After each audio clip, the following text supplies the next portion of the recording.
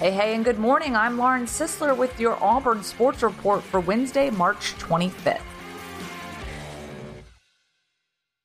Olympics officially postponed due to coronavirus. The 2020 Summer Olympics have officially been postponed due to the coronavirus pandemic, Japanese Prime Minister Shinzo Abe announced on Tuesday. The Games will take place no later than summer of 2021, Abe said. International Olympic Committee President Thomas Bach has agreed 100% to postpone the Olympics, which were scheduled to begin July 24th in and around Tokyo.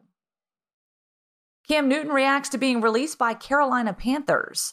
About 3 hours after the Carolina Panthers announced the release of quarterback Cam Newton on Tuesday afternoon, the former Auburn All-American reacted via Instagram. Newton posted a series of photos and videos that showed him working out along with the message, "I'm free and hungry. No pity party, just work." Newton had been the Panthers' starting quarterback since joining the team as the first player picked in the 2011 NFL Draft, but after he missed the final 14 games of the 2019 season because of a foot injury, the Panthers tried to trade Newton this offseason. Finding no takers for the final season of his 5-year, $103.8 million contract, Carolina cut Newton without owing him any money. Wait and see situation. AHSAA still evaluating options with important decision looming. Almost everyone is playing a waiting game right now with the coronavirus pandemic.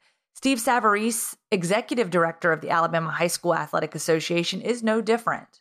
The AHSAA suspended all athletic events effective March 17th after Governor Kay Ivey's decision to close all K-12 schools in the state of Alabama until at least April 6th due to the coronavirus.